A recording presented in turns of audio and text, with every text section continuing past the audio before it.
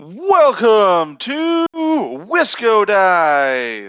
Hey, yo, folks, I'm your host, the Conesy with the Most. And who all do we have here today? Brian's here, sometimes start raving man. Hello, everyone. This is Justin, the Meeples champion. And this is Suzanne. And this is Matt, the Ghost Walker.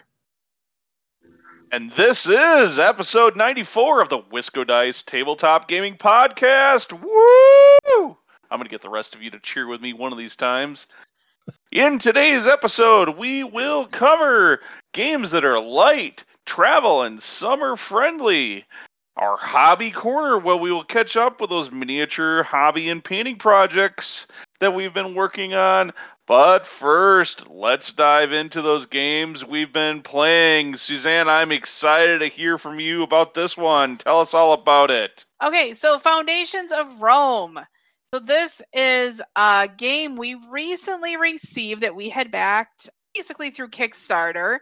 I had been watching this for a couple of years, checked it out at Gen Con a couple times, very intrigued by it. So this is a game published by Arcane Wonders. It takes 60 to 90 minutes without a teach. You can play 1 to 4 players in the base game. We do have the expansion, so we can play up to 5 players if we really want. From this group of hosts, Ben, I, and Brian have all played this game a couple times. So Foundations of Rome, if you have not heard of it yet, is a city building board game. You are competing with other architects to get the best pieces of land and build these glorious structures so that everyone will remember you as you live on in infamy with with these fabulous buildings and tributes that you have built. On your turn, you're going to select from either purchasing a new lot that's on the board, building a new building in the city of Rome that is shared by all the players, or you can collect income. So, every game you need to have some sort of money coming in to be able to build these buildings. Each round that you have, the points are collected based on the population that you have pulled into the city of Rome, commerce that you've brought into it, as well as any civic buildings that you have. The neat thing with the civic buildings is those are going to score points based on where you place them. And other players' buildings that they've also placed are going to contribute to your point score. So you can have some strategy with where you're going to place to maximize what other players are doing. So one thing to note with this game is that it is a big box. It is well over, I think, a foot on each side. So it's this larger than a cubic foot box. But it's really cool because it makes setup super quick. Each player has their own tray. You just kind of pull out of there, and then you pull the board out, and 1, 2, 3, you're ready to go. And along with this easy setup, the play is fairly intuitive. Iconography I found very easy to understand with it. So teaching this to first-time players can go very smoothly. I'm hoping others have found that to be the same. Yeah, Brian, how does teaching this game go? Yeah, it's probably one of the few I've actually taught in a long time. I think that breaks down a lot to, it is laid out really well and everything's kind of right there. There's really only those 3 main actions you kind of repeat the whole gameplay through. So that just makes it really easy. You can just do one of 3 things, you explain those things, and also there's really good points reference and breakdown for how the scoring works in each round. And I don't know, it's just kind of simple yet engaging and quick. Right, exactly. That's what I found too, is that it is very simple to explain. There's that strategy that's built in after you kind of understand the basic mechanics of it and which course you want to take if you want to pursue going through more with population and getting points based on your population or points based on where other people are grabbing things. So there is a mild amount of player interaction because of that. One other thing that at first I was kind of on the fence about with this game is that, like I said, it takes up a lot of space, this box on your shelf. Like, you need to have dedicated space for it. Of all these miniatures. These miniatures, though, really make the gameplay really neat. They add a feel of constructing the city. They're all, unique. Like there's a fountain or there's an apartment building or whatever it is. So that's really cool to me too. Component quality, I thought that it was pretty nice with the components. Cards are decent quality. I mean, they're not like blow me away, but they're not getting bent after the first couple plays. The miniatures kind of fit nicely. The board scales easily. I don't know what Ben and Brian, what you thought about the components. You Well, I okay think with them? Yeah, for sure. Like the minis of the buildings are just like completely over the top. I think that's like the defining feature of the game really is just how like crazy detailed all those minis are. Yeah, and you kind of really can tell and you feel like it does add a really nice aspect to the game, I think, with you're saying, hey, Ye- I'm building this theater and it's a theater that you're putting up. Yeah, I think that adds a lot. Like if it wasn't for the minis, I think that would probably kind of have some diminishing returns on the gameplay or whatever if you're just, putting your Tetris shaped pieces out there. Like I think that's really what is the big thing with the game is the minis. Yeah. Right. Yeah, this is only a average to below average game, I think, if it wasn't for the components and the elaborate storage system and all of the little bonus add-ons that they've added on, the little modules that they've added on to the game. If you're just playing it base game, the 1 to 4 player, it was fun. I enjoyed the base 4-player game, but the elaborateness of it, the components, it all made it pop. If those were just little boring cardboard wedges and whatnot, I don't think I would have appreciated it nearly as much. But the real interesting part of Foundations of Rome is when you start adding in the modules, and the modules don't seem to take the game into that much more complex gameplay, but just add in different things like the monument module or the like secret goal module or there's another module that can let you steal lots from your opponents, and so these all add, I think, to the overall depth of what of this game and make it far better than it actually was. But without those miniatures, it would not hit the awesomeness that it does. Without the miniatures, it would remind me a lot of the game My City. It's kind of Tetris-like and has just the cardboard little cutouts for the different buildings, and you don't really feel like you're putting certain, building different components of a city that you need. With these expansions that Ben was mentioning, the nice thing with them, I've not played with the expansions yet, but I've read through them, and the nice thing I'm seeing is that depending on the group you are playing with, you can modify the game to be an enjoyable experience with them.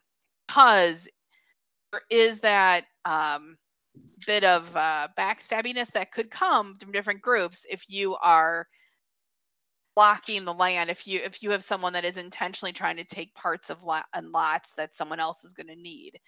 And if you have a group that's not okay with, then you don't pick an expansion that has that extra backstabby and stealing it with it. And if you have a group that like I'm part of, where hey, attacking other people is just fun, then you then you add that in, and then just know that I'm going to attack you, whether I win or not. It's just fun that way. So replayability, I think Ben and Brian kind of touched on that a little bit too. I'm seeing that it's something fun to play with, kind of keep teaching the new players, and there's lots of different options for strategy to try out. What do you guys think about replayability with this game? Are you looking forward to playing it again? Teaching it to more people, Brian? I would definitely play it again. I think the modules can add some interest. Like if you don't use them all right away, like I think I only played with the monuments or whatever, so there's still plenty more to try there, and that could liven up the gameplay too. It seems like most of the other ones add a lot of like player interaction, which could make for some different games. And I guess the other thing is like it's a really quick play time, and since it's pretty quick to teach too, like it would be a pretty good like filler game on like a game day or something like that, since it doesn't take too long. You never think about taking out a giant box for a filler game, but yeah, it is kind of, isn't it? Yeah, with I was really impressed with how it all packs in there. Like you literally just have to pull it out of the box and it's ready to go. So they did a really good job with that. Like they could have just jumbled all the pieces in there or whatever, but like that improves the speed that you can bust it out at. So it was really cool. Yes. And you have any final thoughts on this game? I think it's a solid game. I've gotten 3 or 4 plays now of it. I enjoyed all of those plays. I have a lot of content still in the giant box because we have the giant everything box from the Kickstarter. So there's lots of extra modules and whatnot to try out. And it's one of the few Kickstarters that I think I own that I've backed as like an all-in pledge, where I actually feel very strongly that I'm actually going to get to play all of the all-in content. I don't know about the rest of the world, but I have a whole room of board game library where the expansions, of all-in pledges, Conan, Season 1 Batman, many Zombicide-backed Kickstarters. Too many of these games to count where you get excited, you get that FOMO going, you gotta fear of losing out, and so you back it, you get all that content, and then it all shows up, and you're like, oh my god, it's so awesome! I have like all of these expansions and whatnot, and then you only ever play it a few times of the base game and never get to all the rest of that content. So this is definitely a game where I feel like that's going to be, and it's going to be easy to do that. I feel enabled to be able to do it, and I feel excited to be able to do that. So it's definitely something I think will get on the table. How long term this game perpetuates, that's yet to be seen. I'm excited for the game. I think it's really cool, but it's not a game. Like I said, I think I hinted at it earlier. The game itself is almost too simplistic in the base game format for all of the elaborateness of the game. That said, I like the comment about it being a great filler. I think that's a way that it may get to the table more often, especially on bigger game days when you're waiting for other tables to finish and you need to kill an hour. I think it's going to be a great way to fill that hour. Yeah, one last thought I was just thinking of we don't often talk about it, but elaborateness comes at a price in this instance. Like it is a rather expensive game, I think you were saying. Yeah. Yes, that was one of the drawbacks for me. Every time I was looking at it, it was you're paying for the minis, which definitely add to the game experience. It is not a cheap game. It's not a hey, I've got some extra money, I'm gonna buy this type of game. Really, you really have to think before you buy it. I will say, to Ben's point about like how often this is going to get played, I see this as, hey, we're going to play it for, a bunch of times this year and next year. And after that, it may come out once a year. And in the future, when my daughter starts bringing home potential significant others, this is a game that we can sit down and play and see if they, at least pass some basic gaming tests with. So that's how I'm judging my daughter's dates and boyfriends, as girlfriends, whoever they are, is based on if they can play games. So Ben's not going to make them sit through Catan?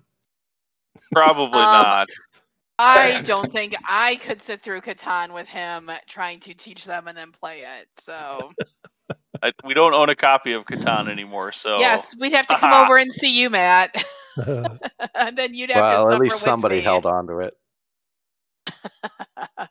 All right. So I think that is our thoughts on Foundations of Rome. Well, I had one this month, that I want to talk about called Fantastic Factories. Fantastic Factories is a game from Meta Factory Games. It plays in 45 to 60 minutes and for 1 to 5 players. I believe I'm the only one that's played it here. Fantastic Factories is a fast playing engine building card game, where players use dice as workers each round to generate resources, construct buildings that develop into an engine, and then ideally you end up producing more goods and points from your buildings than your opponents. Just as a quick summary of how it works, every round of the game happens in 2 phases. You got your market phase, where players take turns either taking new blueprints, which become buildings, to create an engine, or hiring contractors for a special one-time ability that can provide a one-time bonus, like getting an extra worker die for that round or some resources. But you do have to discard cards from your limited hand of cards to get those special bonuses. The blueprints that you draft then become part of your engine that get used in the next phase, which is the work phase. So in the work phase, everybody rolls their 4 worker dice simultaneously and then runs their engine. You can gather basic resources from your headquarters just to gain energy and metal that you need to build these other building cards. You can get more cards by doing researching new blueprints. And then you get to run your engine by activating all the buildings that you've got in play that round. Some buildings require you to use a worker and place a worker with a certain value on them to trigger. So, like, one building might let you generate some metal if you place a 6 value dice on it. Other buildings might just be activated by paying some costs. You pay 3 energy and then you can draw a couple cards or something like that, depending on the building. You also get to play those blueprints that you picked up in the market phase into your play area as part of your engine.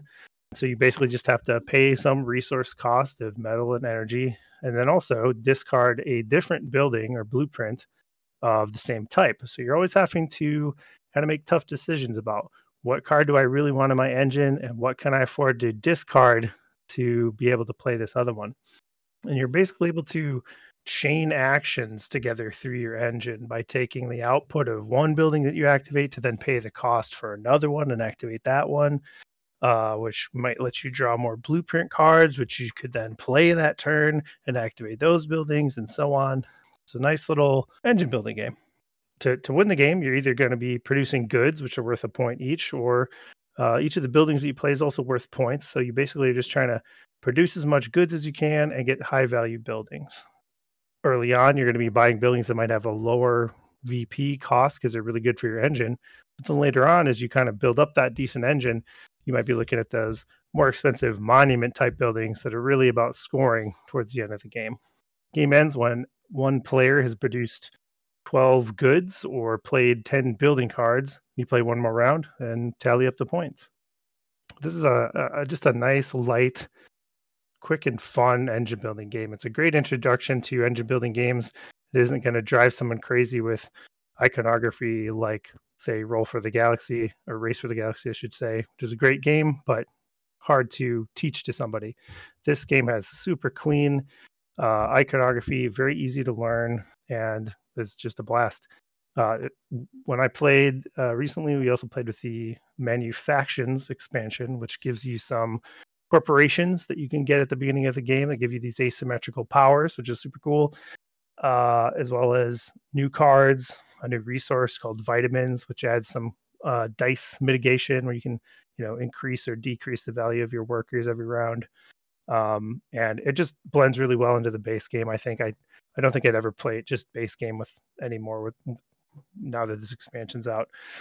There's another expansion too called Subterfuge, which adds some of the attacky stuff that Suzanne might like. Take that mechanics and just a lot of player interaction. So if that's your thing too, I would look into that expansion as well. I hope to get this one out to play with you guys sometime, but that's Fantastic Factories, a great engine builder. It sounds like a lot of fun. I do have a question, and I think it's probably worthwhile to kind of define or talk about a little bit, and that's engine building. So I think you use that term several times here, and just try to, for those of you out there that aren't board game speak literate, Yep. what does engine building really mean? What are we talking about here? Is this, are we literally putting together bolts and casting metal parts and building ourselves an engine that's going to power some vehicle or spit out widgets? What do you mean here? In some games that might be it, but yeah, in board game terminology, this is a great question, and it's a good point to kind of to clarify this a little. An engine building game is a game where you kind of start out with basic access to maybe some resources. In a lot of games, it might be something like stone and wood, right? Or in this, it's energy and metal, and you have inefficient ways of getting those resources in the beginning of the game.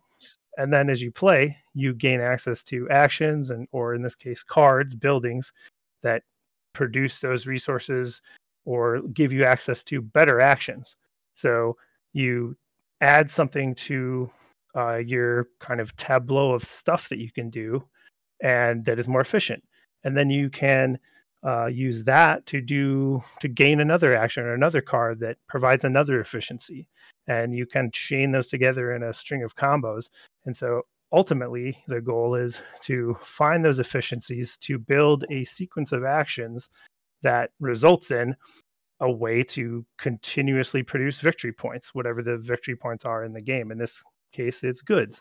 So some cards in the game produce goods, and so I need a way to get from like metal and energy to more buildings to produce goods, and then continually activate those buildings to produce goods in an efficient way. And building your engine is just creating an efficient chain of activities and actions in a sort of optimal way. And you sort of have this build up and progression feeling in engine building games. If you got anything to add to that, please too. No, so I was just gonna say, so in a game like this, and I haven't played it and I don't really know the game, but for example, you might have a starting action that lets you spend 3 energy and a metal to buy a basic building, right? But that basic building all of a sudden lets you then create new energy that you can then use to build the next building. Whereas the only way that you might be able to gain energy at the beginning of the game is to spend maybe 2 metal to gain 1 energy. Now you have a building that'll just give you an energy as an action or something. Yeah, exactly. You got the basic idea, with it. Yep. So that's kind of how that relates. And you continue to stack those abilities up and up and up. Yes, exactly. All right. Say, while Justin has been describing it, I've been very intrigued in looking at this game on Board Game Geek. The iconography you mentioned as it being clear, and I was like, sometimes it's clear when you're playing the game, but it's really not clear. Oh my gosh, this looks super straightforward and clear on these cards, and super excited to try this game out when when we're able to do that. So yeah, the design is cool. I wish I could describe it better, but it's really clean, sort of cartoony, bright, but just crisp, clear artwork. It just has a really cool look to it. It's unique, and I think it's really easy to understand. So a great kind of gateway game, I think. But really, there's a lot of depth to it as well. There's a huge deck of different cards, and so like you could spend a lot of time finding the cool combos and strategies. So yeah. We're gonna have to have a game night where we break out Foundations of Rome and Fantastic Factories all in the same night, so we can just play all these little filler games one big night. Yeah, filler game night. Good idea. All right. And with that, I think we've gotten to the end of the games that we've been playing. So if you want to find out more information about any of these games, make sure you go to WiscoDice.com. Hey, Brian, what was that website? I think it was WiscoDice.com. Are you sure, Matt? What's that website? Pretty sure it's WiscoDice.com. All right, I'll take you guys' word for it. But so just go to WiscoDice.com for links to the games that we discussed, as well as pictures and all of that kind of good stuff. But with that, let's dive into the photo-friendly hobby corner, and I'll go ahead and kick that right off with talking about the hobby and gaming projects that I've been working on, and that is the Batman two-player starter based on the film, The Batman, the amazing, the awesome, really good Batman movie that just came out with the Batman actor that I'm probably not as big of a fan of. But the rest of the movie was amazing. This game is the starter was produced by Night Models. They actually are out of print on their online web store, but as of when we were recording, the last I checked, our local friendly game store, Noble Knight Games, still had copies in their online store that you could get it from. So I don't know. There's a ridiculous amount of figures in it, but I got the whole starter box built. So I have all the figures. Actually, I'll take a step back. I do not have the whole starter box built. I have all but 2 models. I don't have Carmine Falcone and then the cop that's on the horse built yet from that set. But I actually also got the twins are painted, and I almost have Mafia Thug or whatever one of the other goons in that box. Thug 3, I think, is painted up or nearly painted now. So I'm trying to get that all set up so I can start doing some demos with the kit and with that starter, because I think that's going to be a great way to get people excited for this awesome miniature game. So, but yeah, that's really kind of where I'm at hobby wise. I'm super excited for more Batman miniature game, and those of you that aren't playing it on this podcast should totally think about it. Anyways, that's what I've been working on. So yeah, I'll continue on with the trend of Batman awesomeness. I also picked up the starter from Noble Knight, but I just got it Monday, and I have unboxed it, but I have not made any progress on it like you have been. Yeah, have you actually gotten the Back to Gotham starter box all assembled? I was trying to remember if I put together anybody from that box. Was Deadshot in that box? Yeah, so I put Deadshot. He's done. But nah, not the rest of the box. You do all the Joker, and Matt does all the Batman, so I don't need those guys right now. Someday.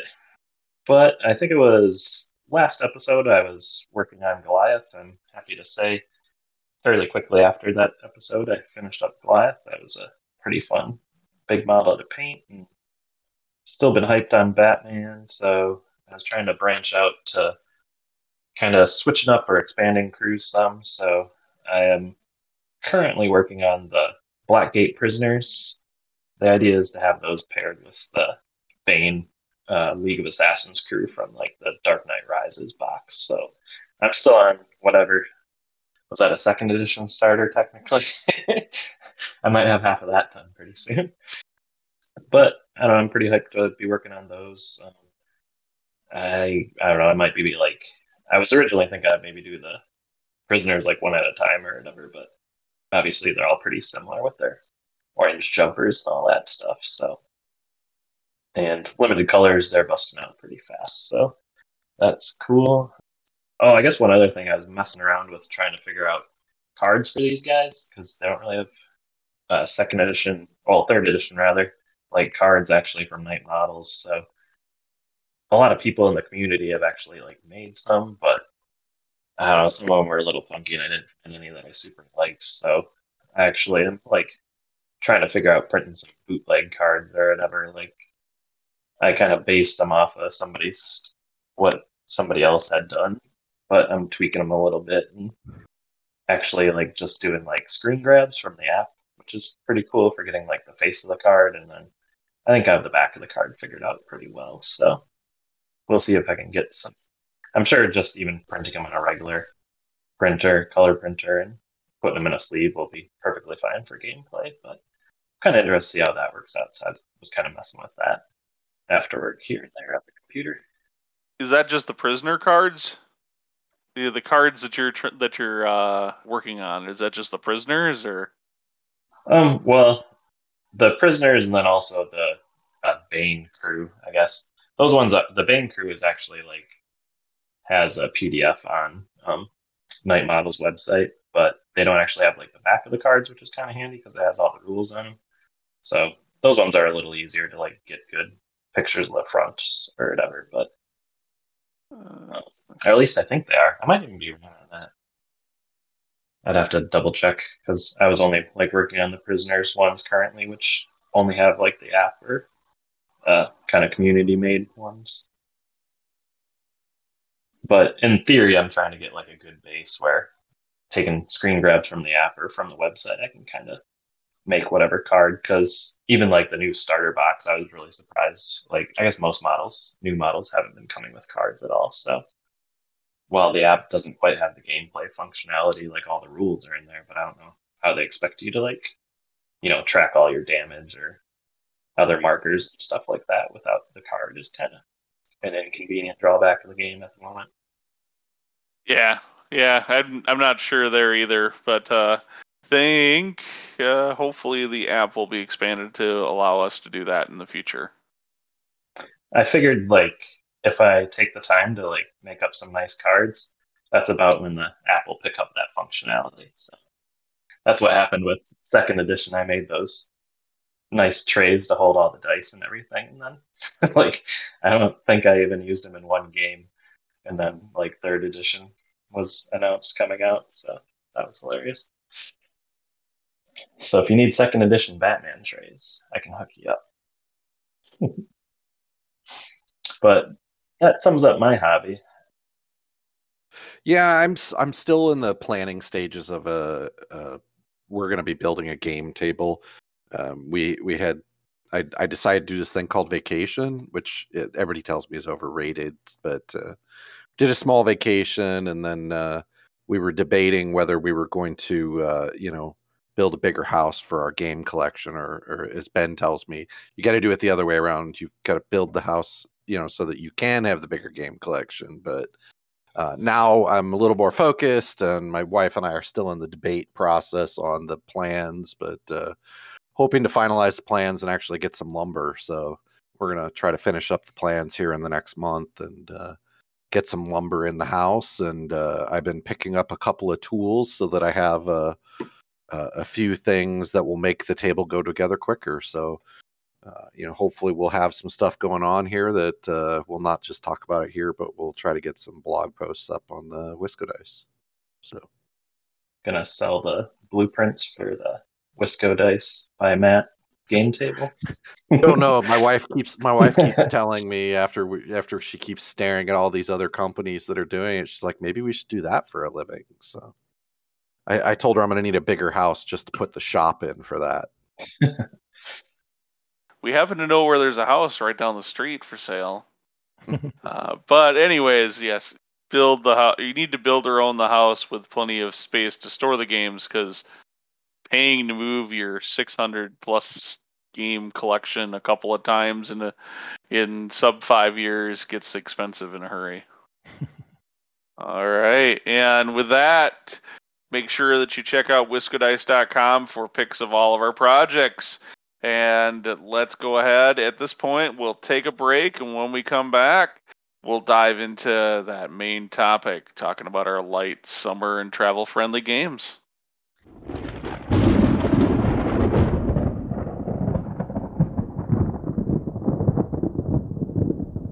Hey folks, this is the Conesy with the Most. I just wanted to take a moment to tell you about Misty Mountain Games here in Madison, Wisconsin, where you can find CCGs, RPGs, board games, minis, paint and hobby supplies for all of your tabletop gaming experience and needs. If you can't find it online, give them a phone call or swing on by their brick and mortar store here on the east side of Madison. Don't worry, that is MistyMountainGames.com. Check them out today.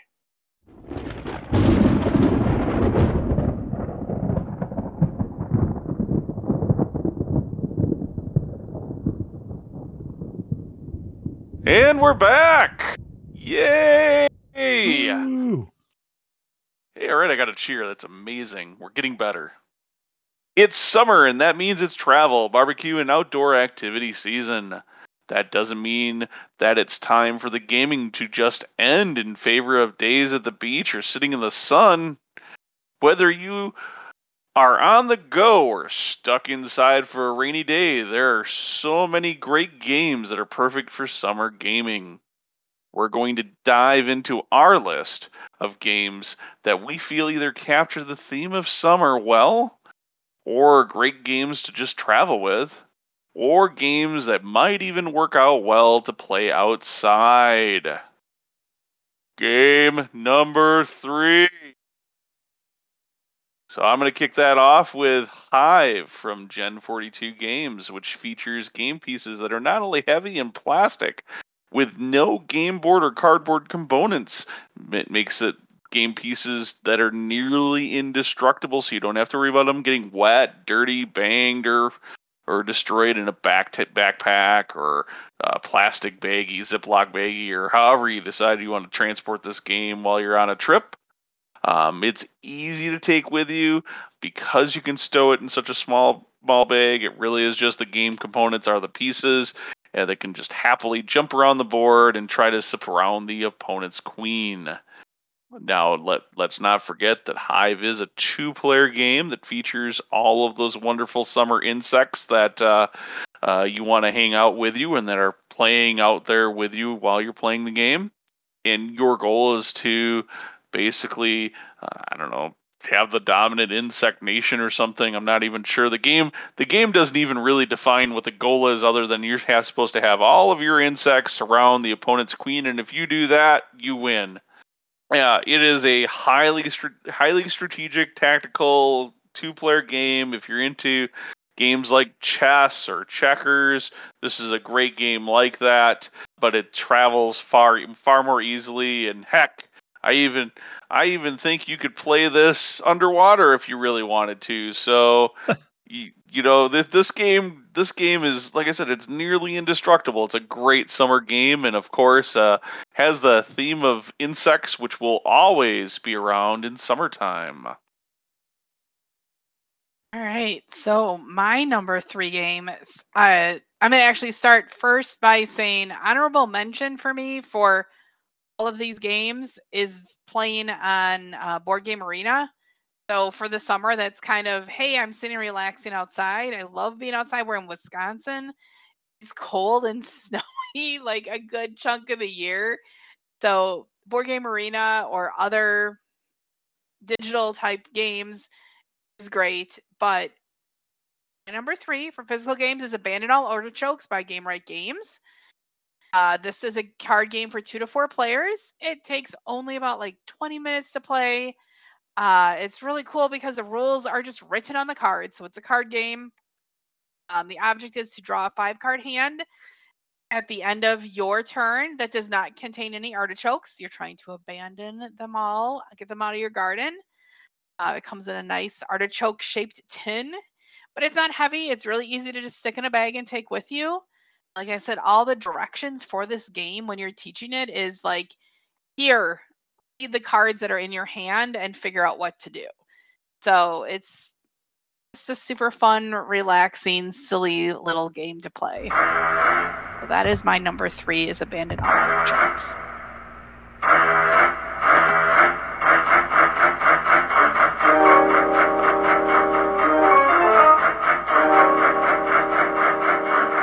That's right. It's Jaws. My number 3 is a summer blockbuster. It's Jaws from Ravensburger. Jaws is an asymmetrical cooperative game for 2 to 4 players. One player plays as the shark. Everybody else gets to play one of 3 human crew members. Quint, Brody, and Hooper are the other characters. And it happens in 2 acts. So in Act 1, the shark swims around Amity Island using hidden movement mechanics to avoid detection by the humans and eat as many unsuspecting swimmers as they can.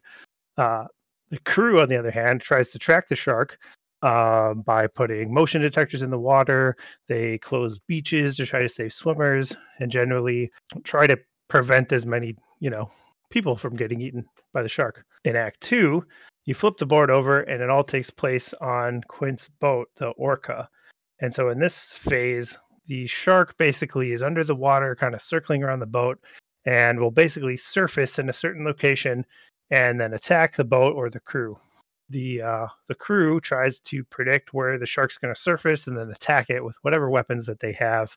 And the sort of strength and capabilities of each player in that second act depends on how well they did in the first act. So if the shark has eaten a ton of swimmers, they're going to get all these bonus shark ability cards and be even harder to defeat in the second act. But if the humans, crew, manages to really fend the shark off in Act 1, they've got a bunch of extra stuff to help them defeat the shark in the second act. The game ends when either the shark eats all the crew, destroys the boat, or if the crew manages to do enough damage and wound the shark enough to kill it. This is just a fun, light, but still pretty interesting and strategic asymmetrical game. I mean, who doesn't want to play as Jaws and like swim around and eat the swimmers and attack the boat? It's cool. It's a cool game. This is also one of those ones that you can find at Target. It's one of those Target games you can pick up for pretty cheap, and it's actually decent. Like it's a decent game. So. Sounds Only interesting. ever want to play as the shark. Yeah. This does not surprise us, Ben. Nom nom nom. Tasty swimmers. So my third from this time is a game called Trash Pandas, which is made by Game Right Games. If you happen to be going north and you decide your family wants to get away and do some camping or something, odds are you'll have to deal with some of these wonderful creatures, the trash pandas, otherwise known as raccoons for those of you who don't hang out in areas where they are located. Basically, you play as one of these raccoons, and it's really a dice rolling card trick style game where you're trying to press your luck and see how far you can get. You roll dice and then you get certain tokens that allow you to do certain things, gather cards, store cards, and you can even use those cards not only to gather points, which is many times done by having the most of a certain type of card, but it also allows you to some of the cards have special abilities that lets you basically disrupt other people or grab certain cards or do certain actions as well. So it's kind of that risk versus reward. Do I save this card and use it against somebody else, or to save myself, or do I want to score points with that card? Will I have enough cards stored that I can, have more than the person next to me? It is a relatively short game. It comes in a small box. You could easily stick it in a bag and take it with you on vacation. And it really it can take 2 to 4 players and really supports, it can be played in 20 minutes. So it's something, if you're stuck inside, super easy. Even if you have to go outside, it's not very hard to set up. Just super easy, even with it if you have a family and you're trying to have something light and easy for the kids to play. If some of your kids are a little younger, super fun, easy to play with the kids. So that's my number 3 game. Game number 2. All right, summer is the time for growing vegetables. That's why Point Salad from AEG is the perfect summer game. For 2 to 6 players, I think it plays a bit better with groups of 3 or more, but hey, whatever size, it's got a big, nice group, so whether you're playing games with the family, which can be bigger gatherings, or you're just on a camping or hiking trip with just your significant other, it's got plenty of player count to meet all of those needs. At its core, it's a fast card drafting and set collection game. The rules are easy to understand and teach. It's fast, it's small travel size, makes it perfect to sneak it in between quick swims or a break while you're taking a hike or even while you're snacking on a picnic. It's just a great little game. Honestly, I wish I got it to the table more often than I do, because it's all about vegetables. And after all, eating your vegetables is good for you. So my number 2 is Fantasy Realms, which is by WisKids. It's a card game for 2 to 6 players. It's a nice small travel-sized box. You can pop this in your backpack, if you're going camping or just traveling. It is essentially a card drafting combo making game. Everybody starts with a hand of 7 cards that come from 10 different suits, like beasts or flames or artifacts or weapons, and you are trying to build the perfect combo of hands by the end of a perfect combo of cards in your hand by the end of the game to maximize your points. Cards have a value from like 0 to 40 or more, and then every card also has a scoring condition that interacts with other cards and suits in various ways. So, for example, the wand card gives you plus 25 points if you also have a wizard, some wizard suit card in your hand. The forest card gives you plus 12 for every beast that you also have in your hand, and plus 12 if you also have elven archers, one of the other cards. And some are more complicated, like the blizzard says blanks all flood suit cards, which basically means those cards don't do anything. They're worthless in your hand, or all their negatives and positives are gone. And then you also would take minus 5 points for every army, leader, beast, and flame card. So it's really about working with what you have and finding a way to turn the conditions of every card into points in some way. You get a chance every round to draw a new card or choose from one face up to improve your hand every turn round. And you just try to perfect your hand and find combos that work together with all the cards that you have. A nice, light, quick card drafting game for 2 to 6. That's Fantasy Realms. All right. So Fantasy Realm sounds very interesting. My number 2 is a series of games because I couldn't just pick one of these, but they are the Mint series of games. I think it's 524 Labs, I think is the new name of the publisher for them. They changed from Poketo. So these are 6 games that are each come in the size of a mint tin. So think of like your Altoids or other mints you can buy at the checkouts. So that's how big these tins are. Each of them has very similar components with some cards and some few things, and then wooden discs that are made to look like mints. They're the size of those mints you would normally stick in your mouth. So they're great to slip into your pants pocket, your bag. I have one in the glove box of my car. A lot of times I'll carry one in my purse just so that we have something to play. If we show up somewhere, we're waiting, we want to throw something out on the table. They're great for that. I initially saw these on Kickstarter, like $10 a game, and I was like, oh my gosh, this is kind of cool because I am looking right now for travel games that are, a little bit more complex or have a little bit more to them than like Travel Connect 4 or those other games you'll find at Target sometimes that are travel family games. So I have backed now all 6 of the games I believe that are out there. So they're all very different. If you want a cooperative one, you get Mint Cooperative. If you want something that's a little bit more worker placement, there's Mint Works. Territory Control. That's what it's called, Mint Control. You have Mint Delivery, where you are running different types of mints and candies around this city map that you create. If you like bidding or auction mechanics, which are not my favorite, but I had to complete the set, so I backed Mint Bid.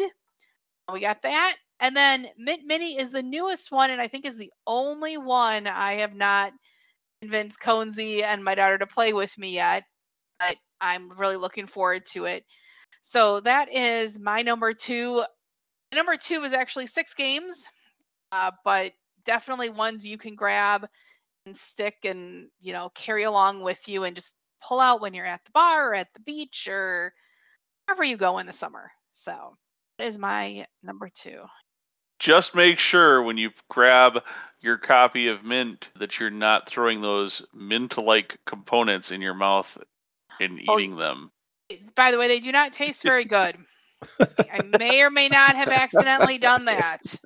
So you will know from the taste. All right. All right. What do you have, Matt? So I picked one that is shockingly, like Suzanne, not just one game, but many games. One of my favorites to pull out from time to time. There's a base level game called Flux by Looney Labs, and there are so many different flavors of Flux. The beautiful thing about Flux is you can really pick your favorite theme. You can pick your favorite, whatever, and just pick up the version of the game that you like. There's a version based on Alice in Wonderland. There's Doctor Who, Star Trek, space. There's fantasy versions. There's all sorts of different versions of Flux that you can pick up. But really, at its heart, it's a card game. It's roughly the size of, I'd say, anybody who's ever seen and purchased the double decks of cards. It's basically that size box. And the thing about Flux is it is a card game where the rules keep changing. It starts out with 2 very basic cards. You basically have draw a card, play a card. And you may have cards in your hand that lets people draw 10 cards or 1 card or no cards, or you can only keep your hand to a certain size. And the rules keep changing as the game goes on, including how you win. So you may think that you're not doing very well, and suddenly somebody plays a card and you can win the game in a very short period of time. It's a fun, quick game, super easy to pull out and set up, and it can support up to 2 to 6 players. And they really say, and they mean it, and I've seen it happen, you can play anywhere from 5 minutes to really like about a half an hour for a single round of the game. It's just a fun, light, easy card game. Something that even if you have somebody who doesn't play a lot of games, they could figure out the rules really quick. So you can teach it real easy, and it's not very hard to carry with you. So I just like it because it's a fun, light game. And like I said, you can pick whatever flavor you like. You don't have to play the base Flux. You can play space or fantasy or whatever you like. What's your favorite version of Flux? I think there's a space. The 2 that I really like, there's a space Flux that we have and we play, and my son picked up the Doctor Who version of Flux that was really good too. So I'm a big fan of both, and they're both a lot of fun. Suzanne, what's your favorite version of Flux? I was just going to say we have the Doctor Who version, and it is fun. I will say one thing is if you are not a Doctor Who fan, the combinations are maybe not as interesting in it. I like Zombie Flux. Oh, it's silly. You're being eaten by things, and it's just very feeling like a zombie, like you're in one of those cheesy zombie movies. Justin, what's your favorite Flux? I think the only one I've ever played is the Monty Python version. So that's my favorite because that's what I played. It's funny. It's got a lot of great stuff. Yeah, there's definitely a lot of cool, quick change to the game. Yep, I'm a Zombie Flux kind of guy, so Cthulhu Flux is pretty good. Zombie Flux, though, is better. Game number 1. I can't help but think of the Mediterranean Sea and the beautiful cities that border it when I think of summer. Like, when I picture summer, that is like just what pops in my brain. To that, the game Santorini from Roxley Games is that perfect, beautiful Greece city, but in this really awesome tactical board game for 2 to 4 players.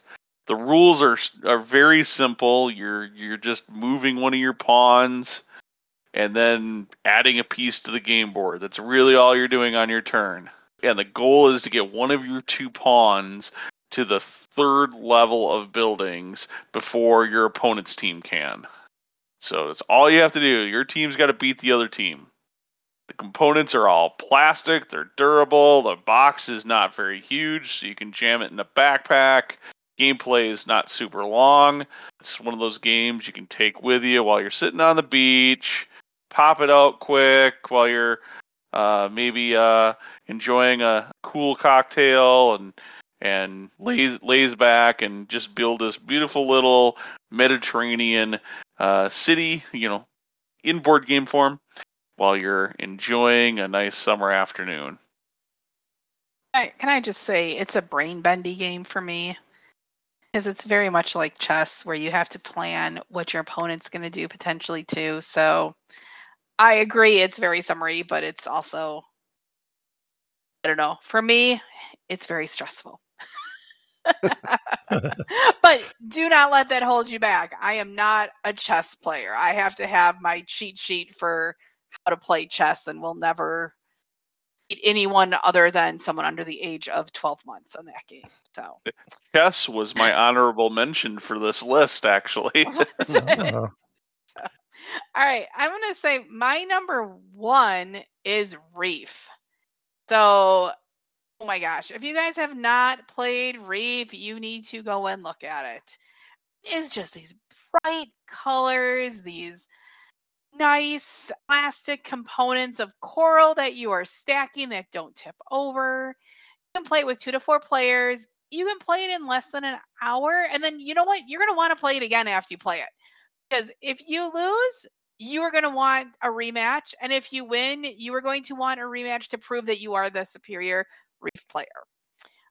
In this game, you are creating this bright coral reef on your game board, and you're trying to match these patterns on cards that you are drawing. It's a very tactile game. You've got, it's also one that if you get sand in it, you dip it in water and you can rinse it off if you want to, or if you spill your drink on it, you might get the board sticky, but the rest of it you can clean off. The giant size pieces are like, I call them giant, but they're not. They're like, I don't know, an inch and a half square size pieces of coral. It doesn't blow around. You can stack it. Ben and I took it when we went to Punta Cana in the Dominican Republic recently. We played it, and it was a great, nice game to play poolside. Does have some mid-level strategy in it, but it's still lightweight enough. You're relaxed, and you just can't help but smile when you play this game. So Reef is my number one summertime game that if you want to play it, I will definitely say yes. Game is a colorgasm. Yeah, I've played it with you guys at least once. It is a very bright, colorful game. Doesn't it It's make you cool. smile when you see it? It's been a few months, but yeah, it was some games are just like that. They're just so colorful and bright, and Some might say it's so colorful it could be considered garish in its colors, but Oh no. that wouldn't be you though. So No, I not actually this love the one. game though. I love the game. This was also a possible honorable mention on my list. So So my number one is a game that features it's a light game that features light summer food. That's Sushi Go. Sushi Go is by Game Right, and it's a kid-friendly card drafting game with super cute illustrations of Japanese food. Each player is trying to collect different sets of different types of sushi or those kinds of foods, to meet the scoring conditions for that type of food. So, for example, every pair of tempura you grab on your turn, draft a tempura card. If you get a pair of them, it's 5 points. Dumplings, if you have one of them, they're worth 1 point. But if you have 4 of them, it's 10 points. 5 is 15. Maki rolls, if you start picking those up, basically the player who has the most of them at the end of the round is the only one that's going to score for those. So it's just a nice, quick card drafting game you can teach to kids or anybody. It comes in a little travel size tin, like most of the Game Right games do.